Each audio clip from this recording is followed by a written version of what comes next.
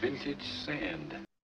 Hello, hello, hello. Here we are, back from quarantine, back from contagion. It's Team Vintage Sand, bloodied but unbroken, as usual. Coming to you from our respective pied-à-terres, high above the Manhattan skyline. And happy to be here in any way, shape, or form. Apologies in advance, of course, for the audio. We're doing this as a Zoom. So, we'll get what we get. And it's good to see you guys in any form. Yes, it's great to see you guys too. It's been 2 months since we did the last. I know. Yeah. I know. Way too long. Yeah. So, and of course, no one's seen any new movies. But it's funny. A lot of people I see on Facebook and such. A lot of people are just sort of past, understandably. Because it's a more comfortable time given the present that we're in. So what we're going to do in our episode 20, that's right, fans, episode 20, is to look forward into the future. And this episode is going to be about who we predict, who we think are the most likely candidates to be the great auteurs of the next decade, of the 2020s. But before we get into that, guys, I wanted to ask you, what is, if you think about the future of movies, as in people in the dark in a theater, what do you see ahead given this? Given that, you mean because of the pandemic or just? Yeah. I'm not, as much as I love movies, I'm not in any rush to go to a movie theater since they're notoriously dirty. Movie theaters have a bad reputation for keeping things clean. I mean, I know, did you guys see that thing about Universal, how AMC is not going to show any films put out by Universal because Universal set up a simultaneous theatrical release streaming deal. So I don't know. I didn't even know how the big guys are going to make it, how AMC and Regal and the chains are going to make it through this. Yeah, well, they're mostly closed now.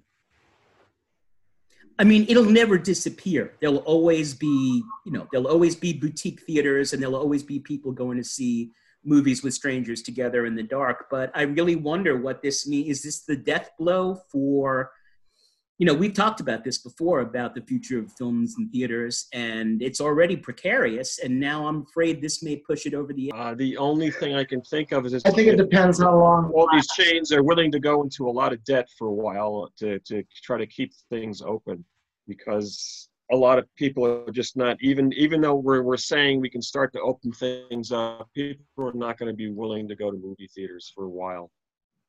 And I saw a survey somewhere, asking people what they missed most, and seeing movies in the theater was just about at the bottom. Really? Yeah. It was like, everyone was like, yeah, I watch film, I stream on Netflix anyway. I don't even go to the movie. Yeah, that's not that surprising. Wow. Yeah, but it's kind of sad. So, I mean... Yeah, it's very sad. And as I said, there'll always be, especially in a place like New York, there'll always be theaters to see movies in. But boy, I mean, this is an even bigger threat than television was. And television, remember, from 48 to 52, the movie-going public was cut in half just by the advent and popularization of television. So, and that's part of the reason why the studios were making big extravaganzas. They had to find a way to make it really different to draw people back into going to movies on a regular basis. Exactly. And plus you had 3D and smell-o-vision and wired seats, for the chiller and all that kind of fun stuff. Yeah. So, Panorama. So, and we're not even going to do a necrology this time because, as Bob Dylan once sang, too many people have died. So we're going to stay upbeat and positive and look at the people who we think are going to be... Good guy. What, Michael? We're going to talk about the people who should die, not the people who actually died. All right, no politics. That's our policy here. Check your politics at the door. Okay. So... I'm going to lead with a pretty obvious candidate, and that is Ryan Coogler. I mean, a man who's made only 3 films, but they are 3 utterly, completely different films, completely different. I mean, someone who could make something as small as Fruitvale Station as kind of upper medium as Creed, and then as huge budget as Black Panther, and be successful in all three. I mean, he's at the top of my list. What do you guys think? I definitely think he's someone to watch. His movies are very well made, on a technical level, and he's exploring. There's going to be a Black Panther too. Is he directing or just producing? I think he's directing. Nice. Because I know he didn't direct Creed 2. He produced it, and Creed 2 was fine, but not as good as... I didn't care for Creed. I was very pleasantly surprised. I thought it was the same story as Rocky. Except... Yeah, I didn't care, but I liked it, and actually, technically, it was a better made movie. Yes, and Michael B. is great, and Tessa Thompson is great, but you know, I think the one that totally surprised me, because you know it was his first major film, was Fruitvale Station. I mean, I think that's a flat. I did like Fruitvale very much. Because I didn't watch Friday Night Lights. I know Michael B. was on that and on TV, so it was the first time I'd really seen him on a big screen, and I was like, oh my God! And what a brilliant way to tell that story too. Start to finish with the documentary footage and, you know, circular structure, ending up back at the end. And wow, I just loved it. And Black Panther, as I've said in these pages before, is really the only superhero film aside from Dark Knight that I think rises above its genre. It's so smart and so well made. No, there's those scenes from that. The superhero movie that has something to say as far as history and social issues. Yeah, completely. And a villain who villain has a point. Right. And a point that is very almost complex. Right, exactly, Michael. Almost, if not as valid as the hero's point. You know, the point being why is Wakanda, you know, withholding all of its technological advances when there were so many people suffering around the world? And, you know, that's what drives the film. It's brilliant. So, you know, Ryan Coogler's at the top of my list. How about you guys? I'm looking forward to see what Greta Gerwig does next. Yes, no doubt. Tell me I more, was Tony, I was not crazy about Lady Bird. I think I need to watch it again. I wasn't either. I know, I liked it a lot. You liked it a lot. See, I know a lot of people really, really loved it, and I have to give it another shot. But I really liked Little Women a lot. The only little problem I have with Little Women is occasionally I thought it cut back and forth in the different time periods a little too quickly. Other than that, I thought it was really good, very, very well acted, and very moving. And I admire her ambition for trying to tie Louisa May Alcott's story into Joe and doing those. Yes, I liked that a lot. And plus, Florence Pugh is in it, so I'm good. she shows up. Well, she plays the bitch well. Yeah, well, it's the first time I've ever cared about Amy, so that was really good. And I like the 94 one, the Winona Ryder one. I do too. It's very good. Who played Amy in that one? Was it Kirsten Dunst or someone like that? Or no, she was the sick one. She was Beth. Yeah, can't remember. Yeah, that's a good one. So interesting that the first two we have listed, not surprisingly, are an African-American director and a female director. So that may be an indication of where we're headed. I hope so. I thought Lady Bird was very original. No, there were slow moments, but it was very confidently directed.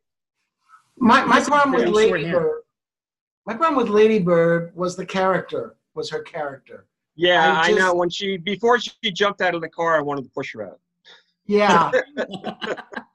And when she went to New York, when I thought it was over, I thought, really, more about her? I liked all the other characters. I liked the small characters. I loved the priest who was a drama teacher. Right. And Lois Smith, who was the principal. I thought she was wonderful. And the family, I thought they were good. Yeah. And it wasn't that what's her name was bad. It was just I found the character grating after a while. And that was my problem with Lady Bird. But again, as with Ryan Coogler, two films that she's directed, such different films. One sort of an oddball contemporary piece, and the other, you know, a well-loved classic period piece. And I think she handled both equally well. And when Little Women first came out, I heard about it coming out, my first thought was, oh God, another version? Yeah, what is it? But I was very, very happily surprised. Yep. Michael, what about you? Who's topping your list? Well, you said a woman, Afro-American, I'm going to put in a gay man. And this fellow, who I actually met once, he's British. His name is Andrew Hay. And he's done 3 major films, and he's done a lot of television. The films he did was Weekend, 2011. He's British. And that was definitely a very gay story about, 2 guys who basically just meet at a party, and they think they're going to have a quickie, and over the weekend they fall for each other. And it got a very high rating at 95% on Rotten Tomatoes. And then his next film, and then he also was the showrunner for a gay show on HBO called Looking. I thought was actually one of the better HBO series. Yep, and then the movie that was his most commercial film was 45 Years, which was Charlotte Rampling. Yeah, Charlotte Rampling and Tom Courtenay. And Courtenay. And Rampling got the LA Critics Award, and she got an Oscar nomination. And this wasn't gay at all. This wasn't did you see it? I did not. I thought, it's sort of like an exploration of secrets. Yeah, that's exactly what it is. And it's, a marriage that's been going on for 45 years, and they find out a couple things about each other in the 8 days before their anniversary party. And 2 great actors. Both of them were just so superb. And it was nice that Rampling finally got some recognition for her acting, because she would do small parts, stand out, and everybody go, oh yeah, and Charlotte Rampling, but this one was really, really interesting. And then his next movie, Lean on Pete. Huh? I said Lean on Pete. Lean on Pete, which was so totally different from the first 2 films. Did you see it? Yeah. I did not again. Yeah, really good movie. It didn't do much business, unfortunately. Well, it was about a teenager. Yeah, but God, it was well done. And whoever would think of a I agree. He's a very good director, but it's a bleak movie. My only problem with the movie is that within the first 15, 20 minutes, I just kind of felt like, well, I know where this is going. It's going to be a happy ending. Eventually, he's going to find that person at the end or whatever, and you're going to start to think, oh, his life is going to be okay. And every adult he meets, except for the ending, is a jerk. Yeah. Especially very, very well directed, though. Yeah. And now he's directing something for television, something British. So I don't know, it's like we were talking about when the 10 best movies of the decade, Lisa Shimeno, did The Kids Are All Right. Now she's just directing or producing for television. So, I can't predict that he's going to be a major force.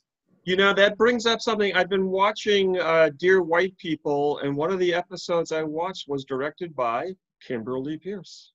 Yay! Oh, yeah? Where have you gone, Kimberly Pierce?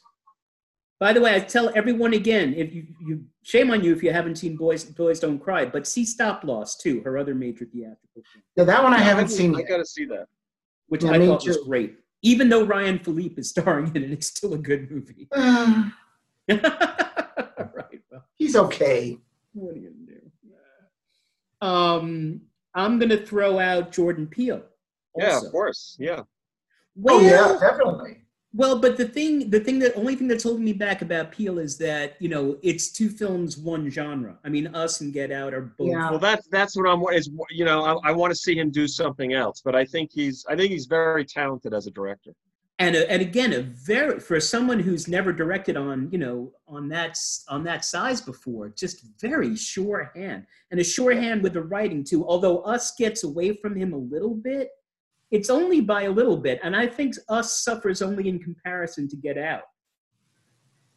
I mean, I had Get Out very high on my top 10 of the decade. I liked Get Out. I didn't care for Us as much, but I don't like that genre.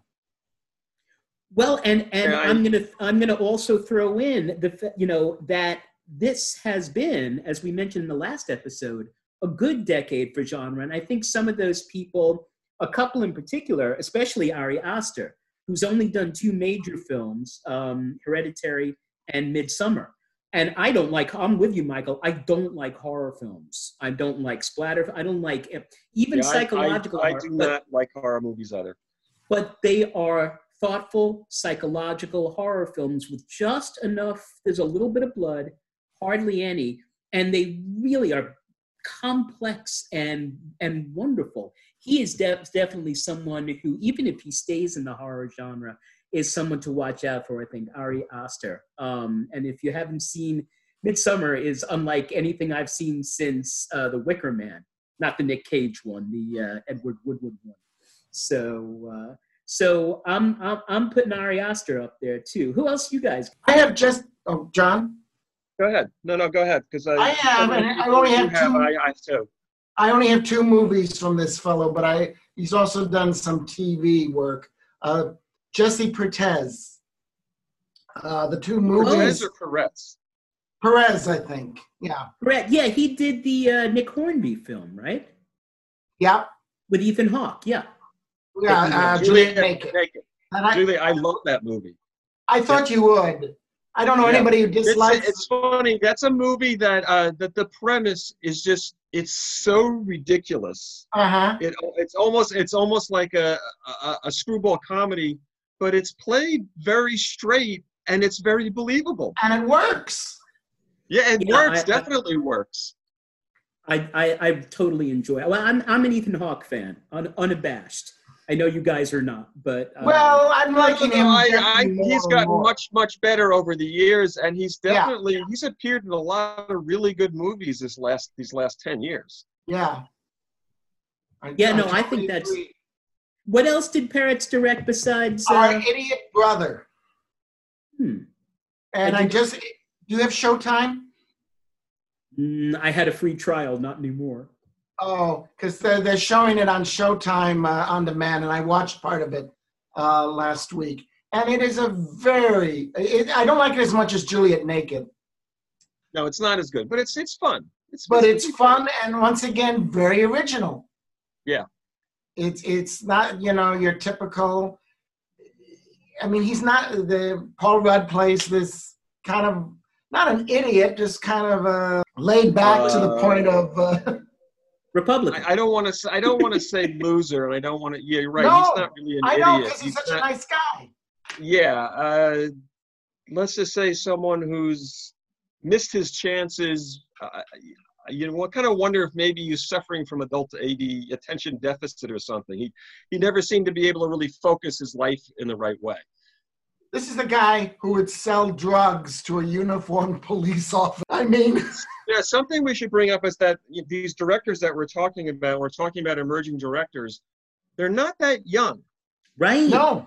They're all in their late 30s. I think because of the way the film business has revolved and everything, I think it's much harder for a really young director to really break through to make that feature film. Yeah. To become something big. Like, I mean, Greta Gerwig is 36, Ryan Coogler's 33, Jordan Peele is 41. Yep. Andrew Haigh is 47 now. Jesse Perez is in his 50s. 50s. And I'm going to throw Deborah Granick. I'm going to throw Deborah Granick in there for Winter's Bone and Leave No Trace. And she's also must be in her early 50s by now. Yeah. Yeah. Leave No Trace. That is a neglected movie. It's an excellent movie. Brilliant. So the question is, I'm sure we're going to have a John Singleton come out of nowhere at 23. There's got to be at least one a decade, right? Yeah, I know. It's been quite a while since someone like that has come along, where someone makes an impact at such a young age. Yeah, I'm trying to think. Yeah, it doesn't leap to mind, does it? Orson Welles. Since then, Tarantino was the film business. Kind of like the film business said, no one in their 20s. Wasn't Tarantino in his 20s when he first? I think so. Yeah. You mean Reservoir Dogs? I'm not sure. Maybe, but yes, but that's the exciting part is that we are naming people who have already made a mark, but that's the beautiful thing is you never know when something's just going to leap out at you from nowhere, and it's the next. But I was thinking about how, like, in the 70s, where we always hold movies in very high regard, there were a lot of very good movies being made, but like Scorsese and Coppola and Bogdanovich were all in their early 30s. Yeah. When their big movies came out. Scorsese was 31 when Mean Streets came out. Bogdanovich was 32 when The Last Picture Show came out, and Coppola was only 33 when The Godfather came out. How old was Malick when Badlands came out? Because that was an out of. Yeah, I don't know. I think he was a little younger than that. Not much though. He might have been, yeah. Yeah. So I'm also going to throw out here, obvious for longtime listeners, Damien Chazelle, just because the three films he's done this decade are so different. I mean, Whiplash is this intense character study.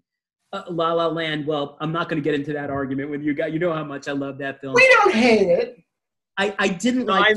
I liked La La Land much more the second time I watched it.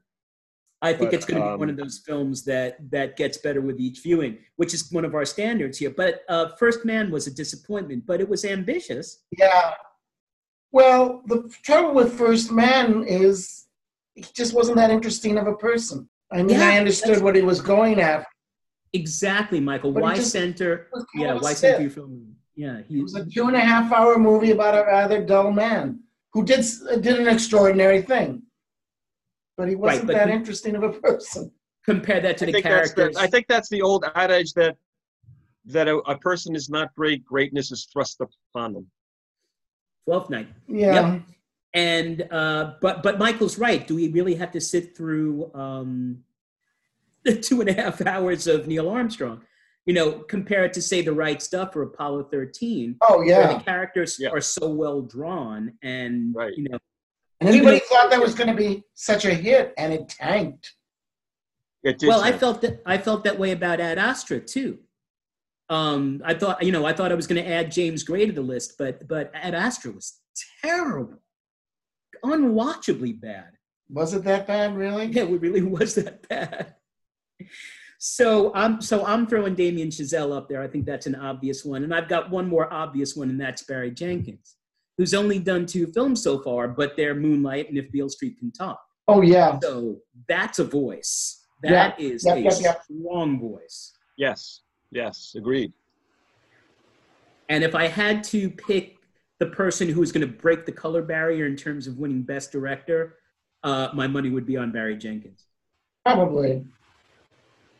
Yeah. Do you know what he's doing, what he's working on now, what he's doing next? Nobody's working on anything now, but I don't know. Who else you guys got? This brings up, what happened to Steve McQueen? He's on my list. He did Widows a couple of years ago with Viola Davis. Oh yeah, that's right. He directed that. Right. I mean, it's not 12 years. It's not Hunger, but it was a caper movie without humor. yeah. I think that's a good way to put it. It's actually, it was pretty grim. Yeah, good performances though. Good performances, an interesting story, but it desperately needed some humor. Yeah, but he is, the intensity of Hunger, the intensity of Shame also, which I haven't seen. I like Shame a lot. That's a movie that's not remembered. That's a good movie. Yeah, and those are his 4 films. Yeah. So I think we definitely have to put. I never saw. I think also that there's. I think Michael, you wanted to mention. I know a Polish director. Oh yeah, Paweł Kosky. Absolutely, but he's not that young a man either. Oh, he's in his 60s. He's in his 60s now, but I think the point is though that there are some really, really very good directors that are not American who are suddenly becoming more notable here with, a nomination or winning Best Foreign Film. It's like, oh, this guy's interesting. We have to check out his movies. That brings to mind me for Hirokazu Koreeda, who did Shoplifters. That movie made such an impression on me. I really want to. I saw his filmography, and it's like these movies sound really, really good. I want to start checking. And his new movie was all set to open up One with Ethan Hawke and Catherine Deneuve and Julia Binoche got some good reviews, and I thought, oh, this looks interesting. And then, of course, we're not seeing it. Yeah, well, it didn't open. It did open in France in 2019. Yeah. Well, and of course, it's nice to see Bong Joon-ho, get that kind of wild acclaim. Yeah, because now he's an international star. Yep. But I've been a fan since the very host. Very big now. As he should be, because he hasn't. Yep. I didn't love Snowpiercer, but he hasn't done a bad film really since the host, and that was like 06, 07, somewhere in there. So, but that brings up the fact that there are a lot of very good Asian directors right now. Yes, and a lot of good Asian female directors, which is something we've never really seen before. I finally got to see The Farewell. Oh yeah, wasn't that great? Lovely. That lovely film. I mean, I think it was Awkwafina's film, and the woman who played the grandmother was just lovely. But wasn't she wonderful? Yeah. Oh. I mean, everybody was good in it. Finally. So, and whenever I think of that movie, I just always think of that shot when they're leaving through the back of the car. Yep. Oh, and the grandma. Oh God, it's heartbreaking. The grandmother in the distance, and she misses. It's finally revealed about how much she really misses them all, and you see in the distance, and her sister comes to comfort her, and it's just it's heartbreaking. Yeah, that's a brilliant, and of course, Asian comedy, even with Crazy Rich Asians. I mean, has all these. There were so many films that proved that what everyone knew for sure about markets, like you couldn't have a black superhero movie or an Asian comedy, that's kind of out the window now. Thank goodness. Yeah. Yes. Or a woman director, Patty Jenkins directing Wonder Woman. A woman couldn't direct a superhero movie. Well, that's gone too. So yeah, and that was even though she's only directed one movie, I will definitely be interested to see what Olivia Wilde does with her second film. Right, she did Booksmart. And I was such a huge fan. That's right. Brilliant. Does anyone know, does she have something planned coming? I don't know.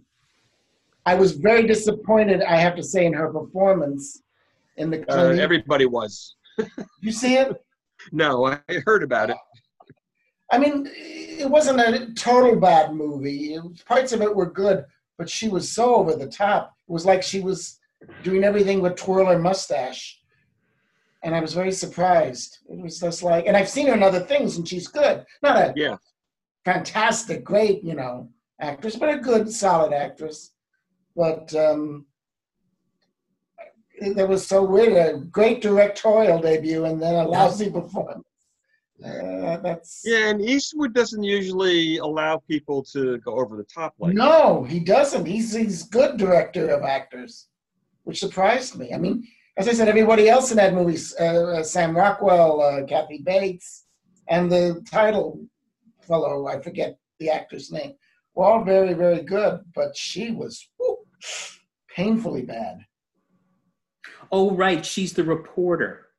Yeah, the reporter. Yeah. It's dead that they made up a whole bunch of things about.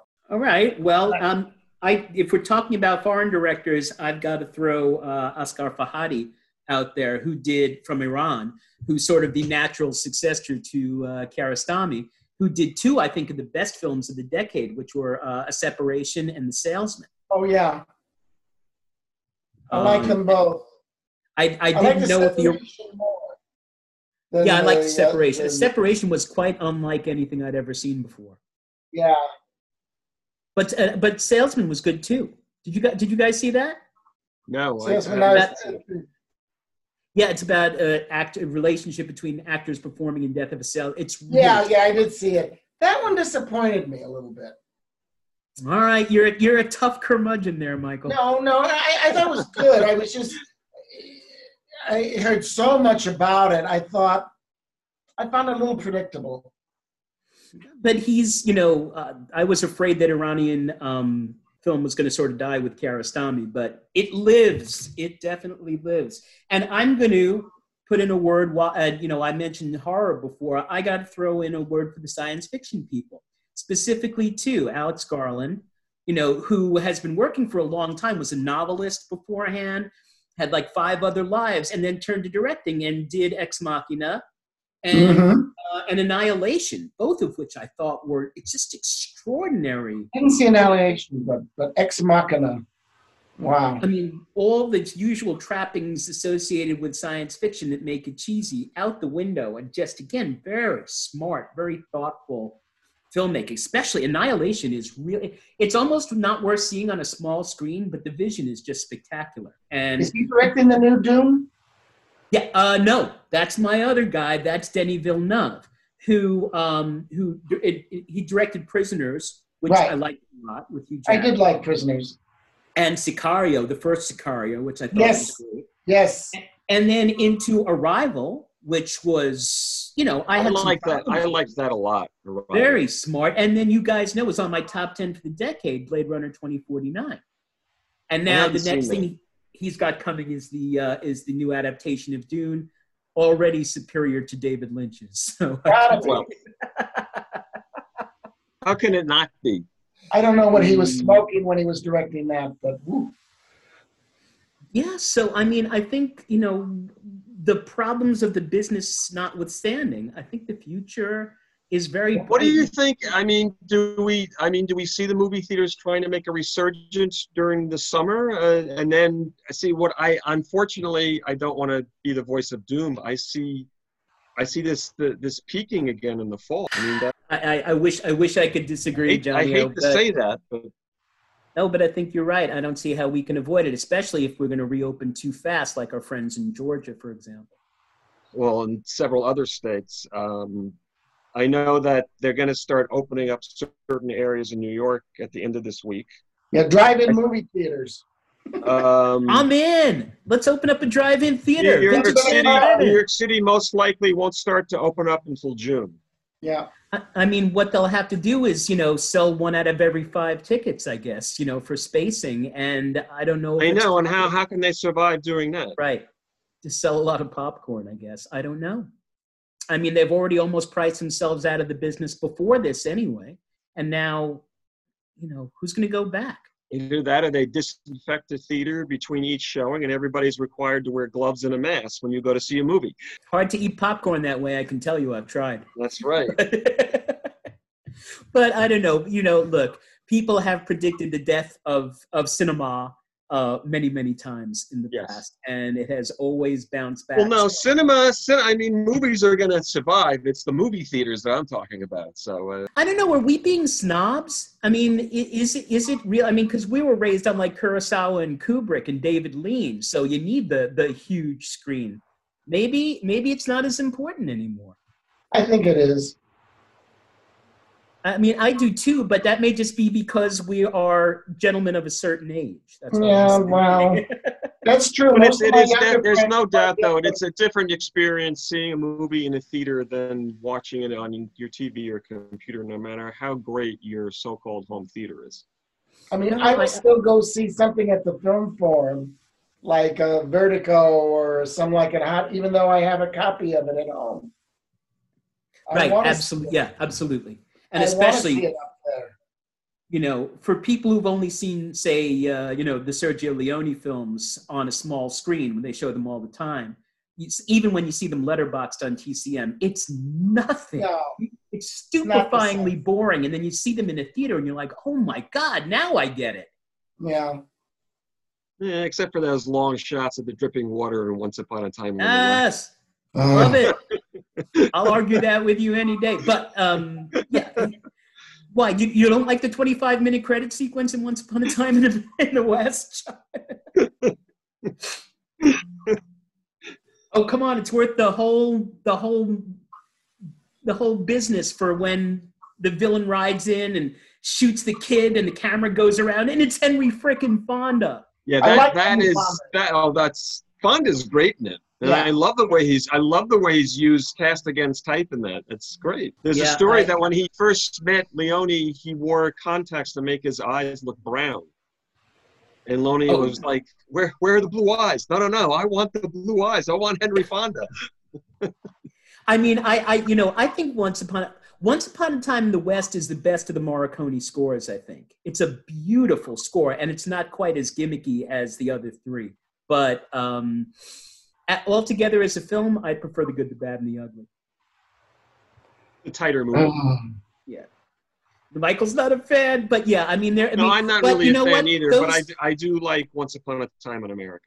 But those guys were making films not with the idea that they were ever going to be shown on a tiny screen or even a decent-sized home screen. Maybe, if you take someone like Alfonso Cuarón, who made Roma, which is, specifically for, a home audience, and that was a pretty good artistic effort. We all loved it. So the photography is beautiful.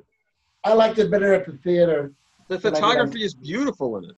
All right, so let's sum up. Let's run down the list of I just kind of threw a bunch of names on there. So I have, and sorry if I'm repeating, I've got Damien Chazelle, Ryan Coogler, Greta Gerwig, Jordan Peele, Alex Garland and Denis Villeneuve on the sci-fi tip, Steve McQueen, Deborah Granick, Ari Aster on the horror thing, Barry Jenkins and Asghar Farhadi.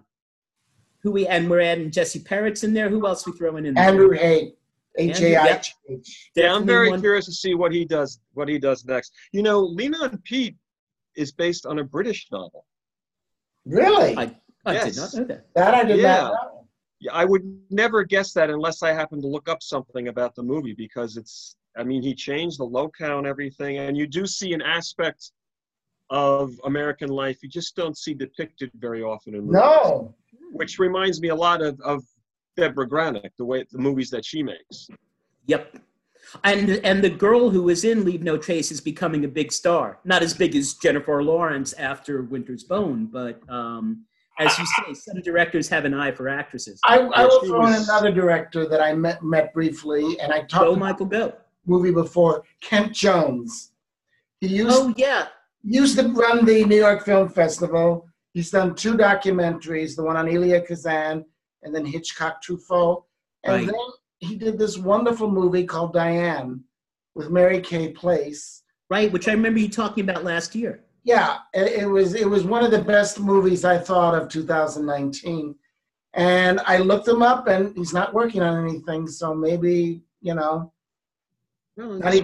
between. Could be just in between projects. Could be. Did he write Diane? Yes. It was semi-autobiographical.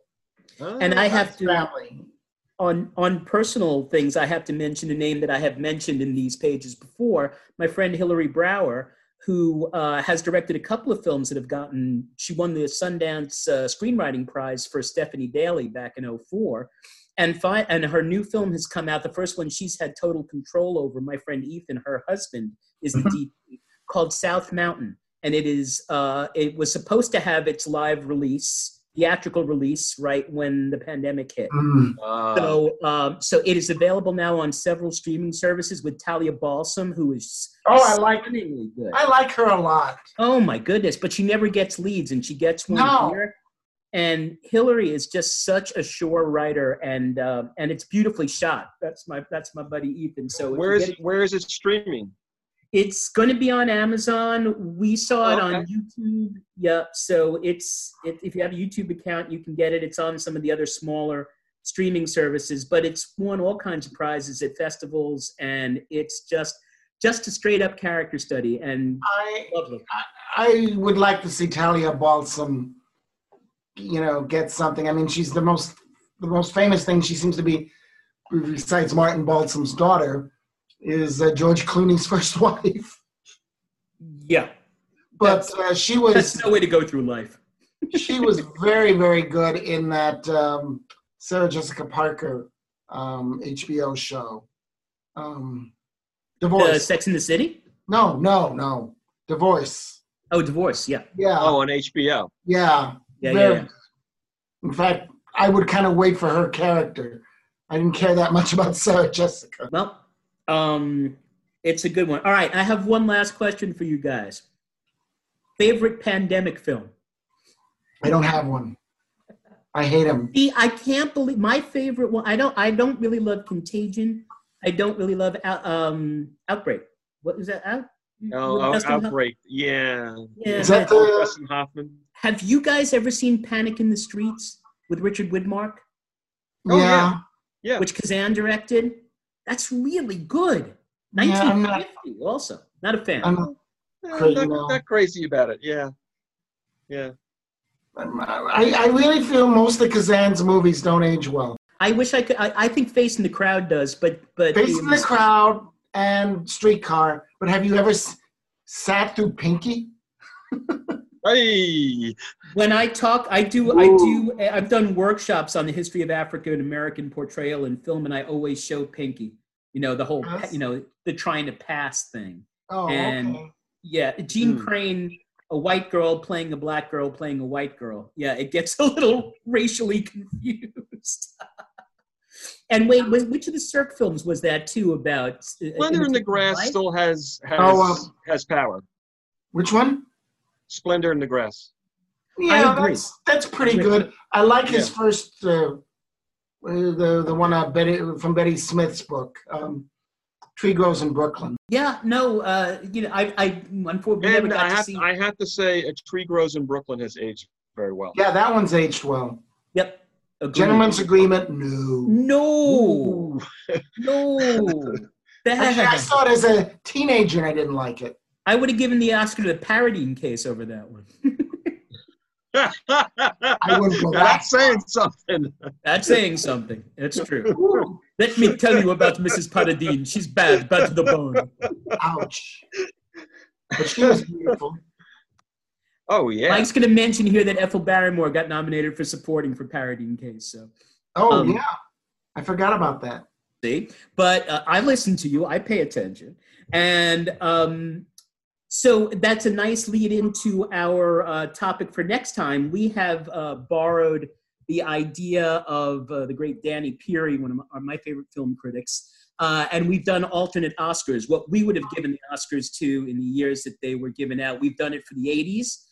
In one episode, and we did it for the OOs in one episode. Now we're going to cast back. Speaking of Ilya Kazan, we're going to cast back, and episode 21 will be alternative Oscars for the 50s. Our only ground rule is that we're not going into foreign films because then it would be an 8-hour episode, and we wouldn't. Yes, it would be. So no we're keeping cheating, it. Michael. All right. No cheating, Michael. So can we can only no necrology because too many people are dying, but just one death joke. Why don't we talk a little bit about what we've been watching to get through these rather unusual times? Hitchcock.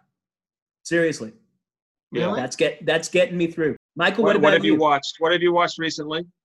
I've been watching Hollywood on Netflix. No. Let's go back to Hitchcock. What Hitchcock movies have you been watching recently? Shadow of a Doubt, Vertigo, Rear Window, Strangers on a Train, and coming up. Rear Window, I think, is a good one to watch during this time. It's very, very entertaining. It's perfect. Yes, and it's about someone who's stuck in their apartment. So Yes. it's perfect. That's true. My pick for best movie of '54. Absolutely. Sneak previews, absolutely. All right, well, we have all sorts of, and because the 50s, we were just talking about it before we came on the air. I think they got pretty much every year wrong. I think you could only make a case possibly for All About Eve in 50. I'd still give it to a certain Billy Wilder film, but that will argue out. No, I agree with that one. But let's not get too much of a sneak preview. Yeah. All right, so no necrology this time, but can we just? I've been watching. In the beginning, I was watching a lot of Cary Grant comedies. I needed to get away from the news. Bringing Up Baby, Holiday. Oh yes, His Girl of course. Friday. Bringing Up Baby, I can watch every day and not get tired of it. I'm a His Girl Friday man. Yeah. The Awful Truth. Oh, love that. My Favorite Wife. I'm looking forward to, they're going to show next month on Turner Classic Movies. It's Ann Sheridan is the star of the month. And I'm looking forward to I Was a Male War Bride. That's a good one. Yeah. I haven't seen that in ages. Oh, it's really, There's some lines in that. I don't know how they got away with them. Yeah. That I've one's- also I very much enjoyed watching the second season of My Brilliant Friend on HBO. I think it's great.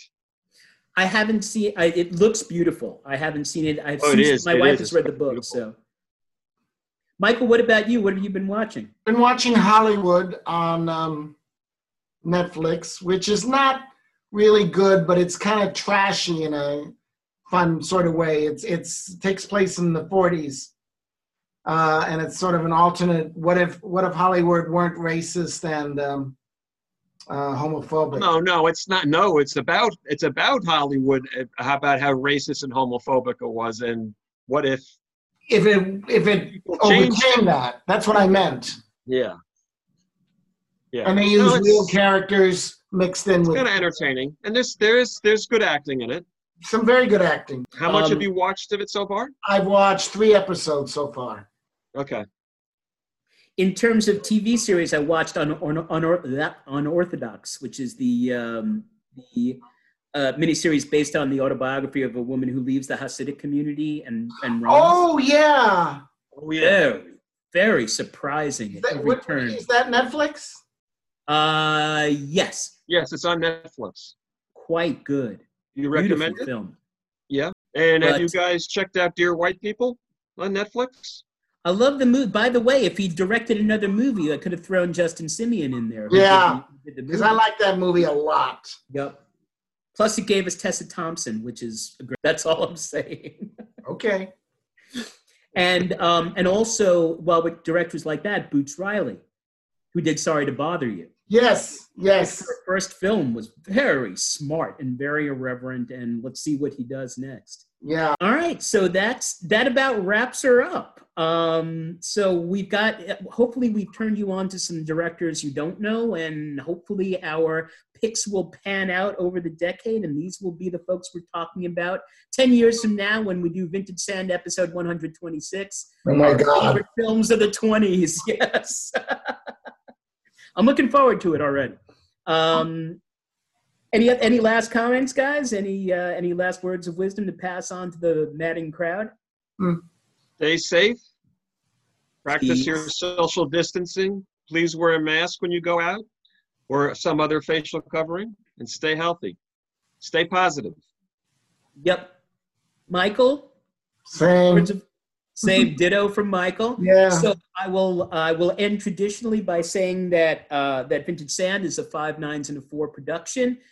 Check out our website at www.vintagesand.com. Want to thank Mama Sue for the space and Melissa for the technical help, Gabby for our cool ass logo. Please leave your feedback and suggestions and such on the website. So, and happy watching. Wash your hands, people. All right, stay the hell indoors. All right, movie fans never go out anyway, so you're not missing anything. And it's true. And may your favorite films always be streamed.